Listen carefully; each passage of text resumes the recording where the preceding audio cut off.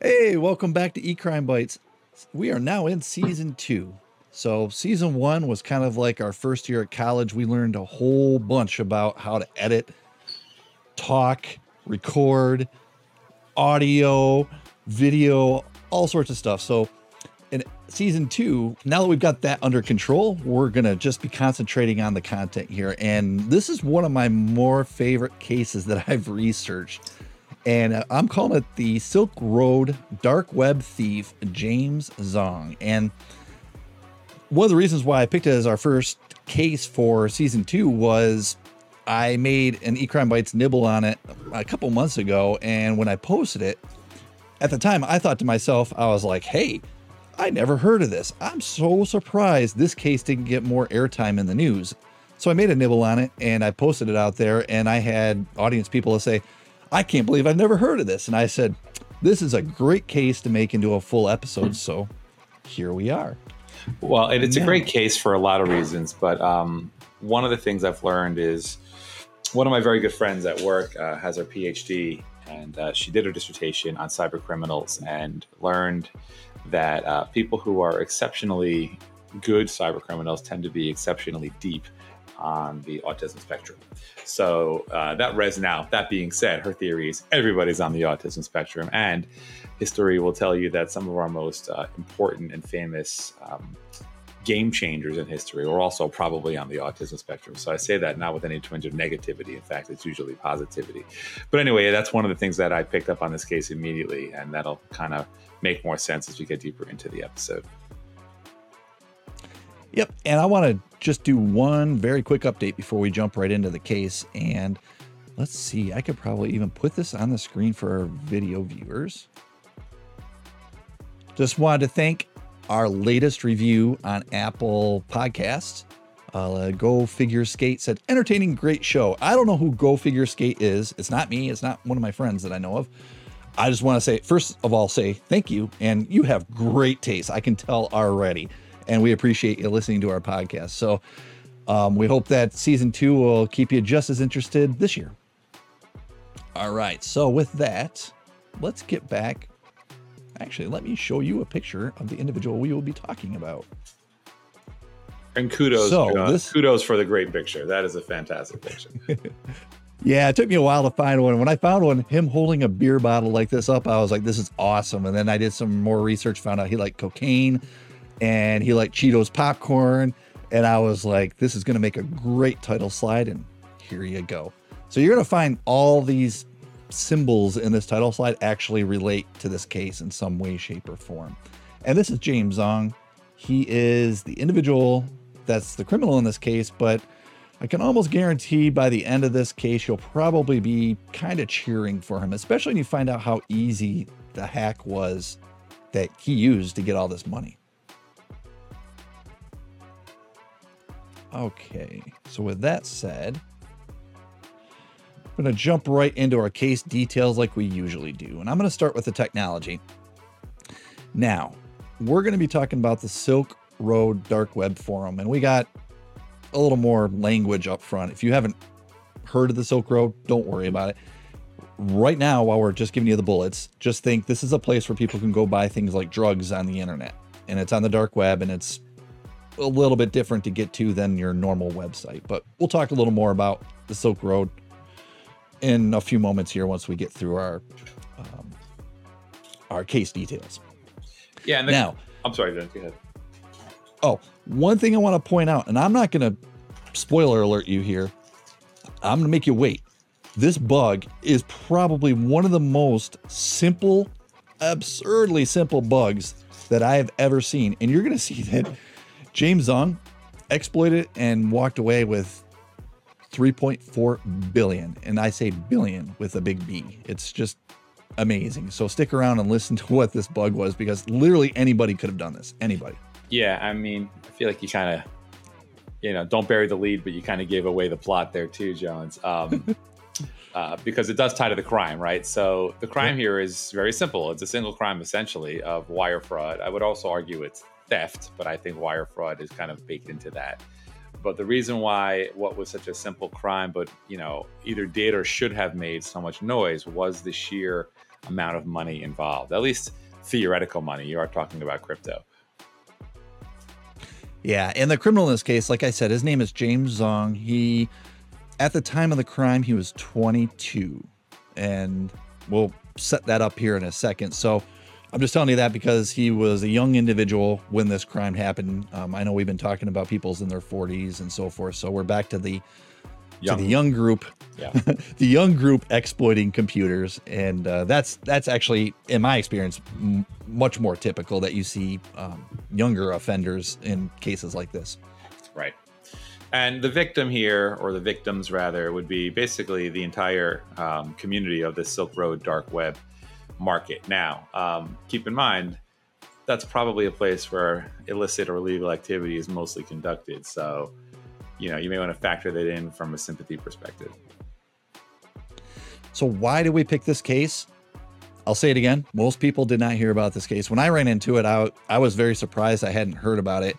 And when I did research into it, I was even more surprised I hadn't heard about it. So it's a really, really interesting case. So that was number one reason why I picked it. And the second was when I read the research and I was kind of like, go James Zhong. It was a different feel to the case than the other cases that we had in our season one, where it was kind of like, Dr. Shitbag doing terrible things. You kind of almost cheer for James here, and it just had a different feel to it. So that was the other reason why I picked it. Now, I do want to tell you, we're going to try something a little different in season two. So in season one, what I heard back from friends, family, and audience is the long episodes are kind of hard to sit down and listen to all at once. Me personally, that's how I listen to podcasts. So that's how we started out, but we're listening to our audience. So I started thinking about this and I said, how could we we need to go deeper into cases because it's hard to even talk about a case without talking about the details. So there's going to be time involved. And the best I could come up with is let's split episodes in nice dividing lines. And in this case, right now I'm calling them acts, A-C-T, acts, because I'm not really sure what to call them. I don't want to call them parts because we did that last season. And what we're doing in these acts is we're kind of setting up different scenarios. So the first act here is going to be basically James Zhong getting his feet wet and doing the crime. And then our second act is going to be when the law catches up with him. And then the third act is going to be once he gets into the court system. And we're going to try to split these across sort of like mini episodes. So that way you can listen to one of these and have it be succinct. And then when you're ready, you can then pick up the next mini episode and continue on with the case. And hope you like it. If this doesn't work, or if you do like it, please just give us some feedback and we'll try to work with it accordingly. And with that, I'm going to give the floor to you now, Seth, because our act one is obtain fat stacks, which I know is a favorite term of yours now. Yeah. So the inside joke is, at a previous episode, I said to Jones, what is a fat stack? Which was very illuminating for my lack of street smarts. So yes, act one, obtain fat stack. So Silk Road was an online darknet black market, right? So in operation from around 2011 to 2013, Silk Road was used by numerous drug dealers and other unlawful vendors to distribute massive quantities of illegal drugs and other illicit goods and services to various buyers, and really also to launder all things that are passing through it. So it was really a very, very comprehensive laundering marketplace for bad guys and bad things. So in 2015, following a frankly groundbreaking prosecution by his office, the Silk Road founder, a guy's name is Ross Ulbricht, was convicted by a unanimous jury and sentenced to life in prison. So it's got a pretty dark background. And remember that name, because Ross's name is going to come up later on in terms of James Zhong. So we're giving you this background to kind of tie the pieces together later on in this story. Right. So if we switch gears and we say, who is James Zhong? Well, let's meet him. Back in 2012, when this happened, what Seth was just setting up with you with the background of Silk Road, he was 22. He got his bachelor's of science in computer science in University of Georgia. He was arrested for cocaine in 2017. So already, this dude loves to party. Yeah, I also want to note that in 2012, let's pause. I mean, this is one of our favorite pictures ever that Jones is now sharing. Fantastic picture. So I do think it's interesting, though, that in 2012, which is a solid 11 years ago now, I think Bitcoin was way more obscure and way less understood by the market, what it could be. I'm still not entirely sure of how it's really supposed to be used, frankly, and I work in this industry. So in 2012, I think there was just way less knowledge and understanding of the dark web and certainly of Bitcoin and cryptocurrency. But Jones, keep me honest on that assumption. Yeah, I mean, it's not as big as it was now. That was, I would say, more in the early adopter phase, the 2012. Yeah. We're going to talk about, I don't want to do a spoiler here, but James was involved in Bitcoin prior to this in 2009, and that was even earlier adopter. So Right. He made some money in Bitcoin in 2009. So you can imagine 2012, some people knew about it, but it's not like it is today in 2023. I mean, everybody knows what crypto is. It was kind of newish back then. Yeah. So in September of 2012, Zhong executed a scheme to rip off the Silk Road of money. So how did he do this? Well, the government says that he did this in over 140 transactions in rapid succession in order to basically trick the Silk Road system into withdrawing more money than he put in. And I'm not going to tell you the bug yet. I'm just telling you what the bug let him do. Okay? So you're still going to have to hold on and figure out what the bug is. It's so absurdly simple. But what he was able to do is put in X amount of Bitcoins. Let's just say it's 5, just to be easy here. 5 Bitcoins. And when he put in 5 Bitcoin, he was then able to then go out and say, I want 5 Bitcoin back. So then you can imagine he got all his money back. And then he goes, I want 5 Bitcoin back. And Silk Road gave him another 5 Bitcoin. And he goes, I want another 5 Bitcoin back. And it gives him another 5 Bitcoin. And he never deposited. So as you see, the trick is he deposited some money, but the system would let him take out the money thinking, he's giving you the money back that you put in there. But it didn't stop. When he kept asking for his money back, it kept giving him his money back over and over. The system wasn't marking over. a debit and a credit process in a one-to-one basis. And that's how he made his money. And you're going to say, what bug allowed him to do this? And you're going to have to stick around because it's absurdly simple. So what he did is he did 140 transactions like this. And he did this back in 2012, which Bitcoin back then was not worth what it is worth today. And you're going to see, because he got Bitcoin back then and hung on to it, he made some serious dough. Okay, so a couple more details. Zhong, when he would do this, what do we call it? This hack, I guess. When he would do this process of pulling out more money than he was owed, he usually would fund accounts between 200 to 2,000 Bitcoin.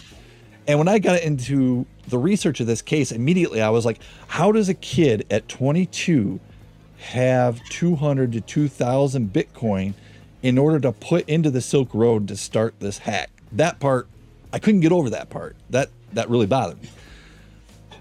I did some research into it, just in case you're wondering the same thing. I did some research into it, and the reason why he was able to do that is because he was an early adopter of Bitcoin. He was doing the mining back when mining didn't really cost you much money. And he would mine and get Bitcoin, lots of it. And because he had lots of it, he then used it in this hack against Silk Road. So when I kept seeing all this stuff about a kid being 22 and the dollar figures being thrown around that he's going to be able to pay him bond later and so forth, this is the reason. It's because he is already wealthy before this hack. He already has some serious dough before this hack. All right, and a couple more details. All the people could tell from the outside at this point, before they did any analysis on the system to figure out exactly what he did, was that he would, do this hack that would give him more money than he was owed, but then he would then transfer out of Silk Road and basically into things like Bitcoin mixers and so forth that we talked about in season 1 to attempt to anonymize yourself when you have cryptocurrency. And you're going to see it doesn't work totally for him because obviously he was caught, because we're talking about him now on eCrime Bites. Okay, so that's some background, right? You know about the Silk Road and you know a little bit about James Zhong. This is 2012. Let's fast forward 5 years, and we're doing this to give you a little more background to figure out why this case is so important. So we're talking about 2017, right? For anybody that holds Bitcoin at this point, anybody, James Zhong, you, me, if anybody had Bitcoin, there was a split in Bitcoin where basically if you held Bitcoin, you would then have that Bitcoin, but then you'd have another set of Bitcoin Cash. If you're familiar with stock and you've ever heard of a stock splitting and you have 2 shares of the same stock, kind of the same thing. So he now in 2017, once he got all that money from the Silk Road, now basically owns more by doing nothing, because the Bitcoin split in 2017, giving him even more money. So now let's flash forward 4 years. Okay, so let's flash forward to much more modern times. This is November of 2021. How did the law catch up with James Zhong? So while it's not clear from available court documents, we believe it was probably through blockchain analysis. So we've been reading the pleadings here, and the court documents state that Jimmy, or James, sent a small percentage of the original Bitcoin through a Bitcoin mixer. And he made those 750 Bitcoin, which again, back then was worth a lot less than it is today, harder to trace. So Jimmy converted that Bitcoin Cash he received in 2017 back into Bitcoin. So he reinvested it, generated in that conversion, which made it harder to trace back to Silk Road. But it's also true that Bitcoin is inherently semi-anonymous, but that semi-anonymity, that's something that's a feature, right, of built-in functionality of Bitcoin, not something that he created. And the overwhelming majority of the Bitcoin simply sat on the Bitcoin blockchain, such that anybody could have traced it back to Silk Road with any of the many publicly available web-based blockchain analysis tools. So they probably found him through C's Silk Road data. So there was an investigation here. They're calling it a pre-search. So in 2019, the government, and specifically the IRS and their Criminal Investigation Unit, or IRS-CI, began investigating the whereabouts of about 53,000 directly forfeitable Bitcoin that was involved in or traceable to this guy Ulbricht's crimes, right? So remember, Ulbricht was the founder of Silk Road, who was put in jail for life.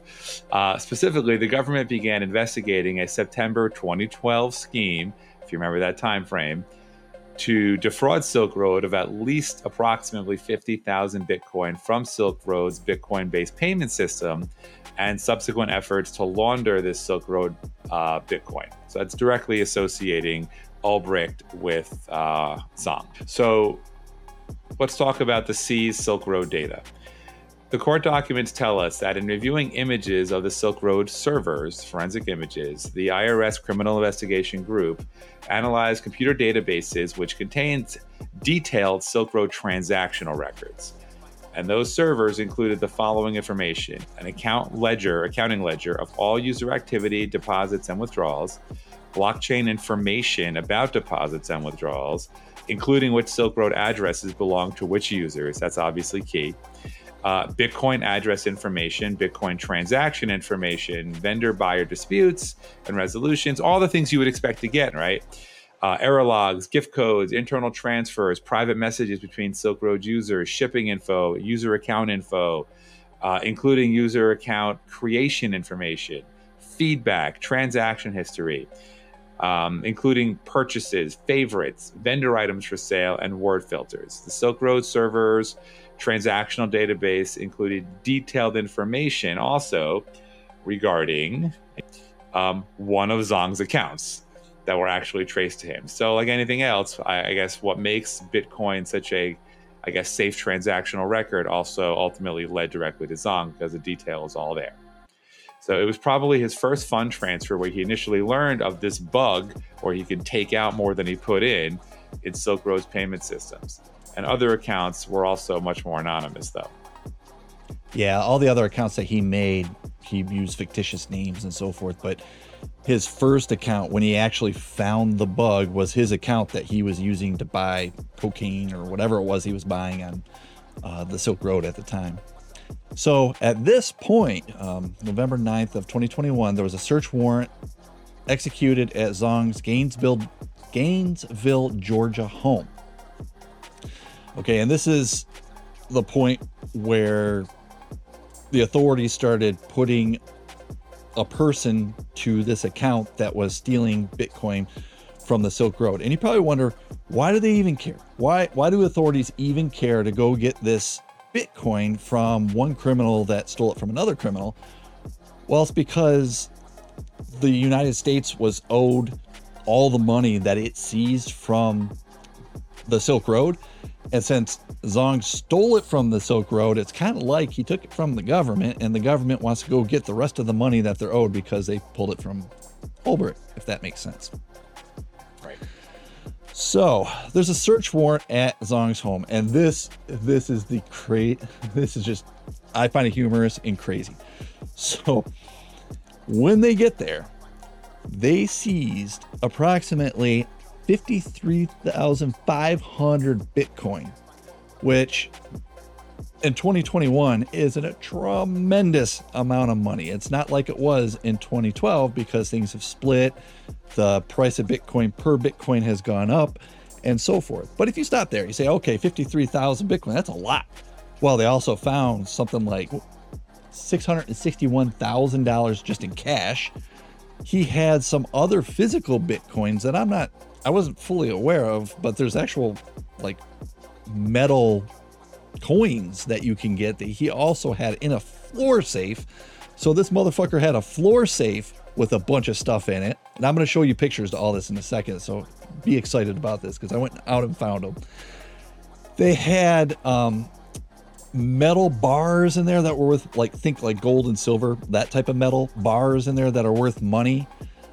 He had, one gold colored coin, some silver gold colored coins, and so forth. Let me show you a picture of all this stuff. There's just too much for me to go through. I'm going to pull it up here. So for our video viewers, this is the investigative trail that I thought was most interesting. They went to Zhong's house and they did their usual search, and they went into a closet and they found a Cheetos popcorn tin. And being the government, they're gonna search absolutely everything they can find in his house. So they open up this tin, right? And what's inside the tin? It's a beach blanket wrapped around something. And when they unwrapped that beach blanket, there was a computer inside. So this computer actually had all those Bitcoin on it. And Seth and I have talked about this in season 1, and we'll talk about it again, that cryptocurrency, it's a virtual coin. It's not something that well, I lied because I guess he has physical coins in his floor safe, but traditional cryptocurrency is just it's a number on a computer.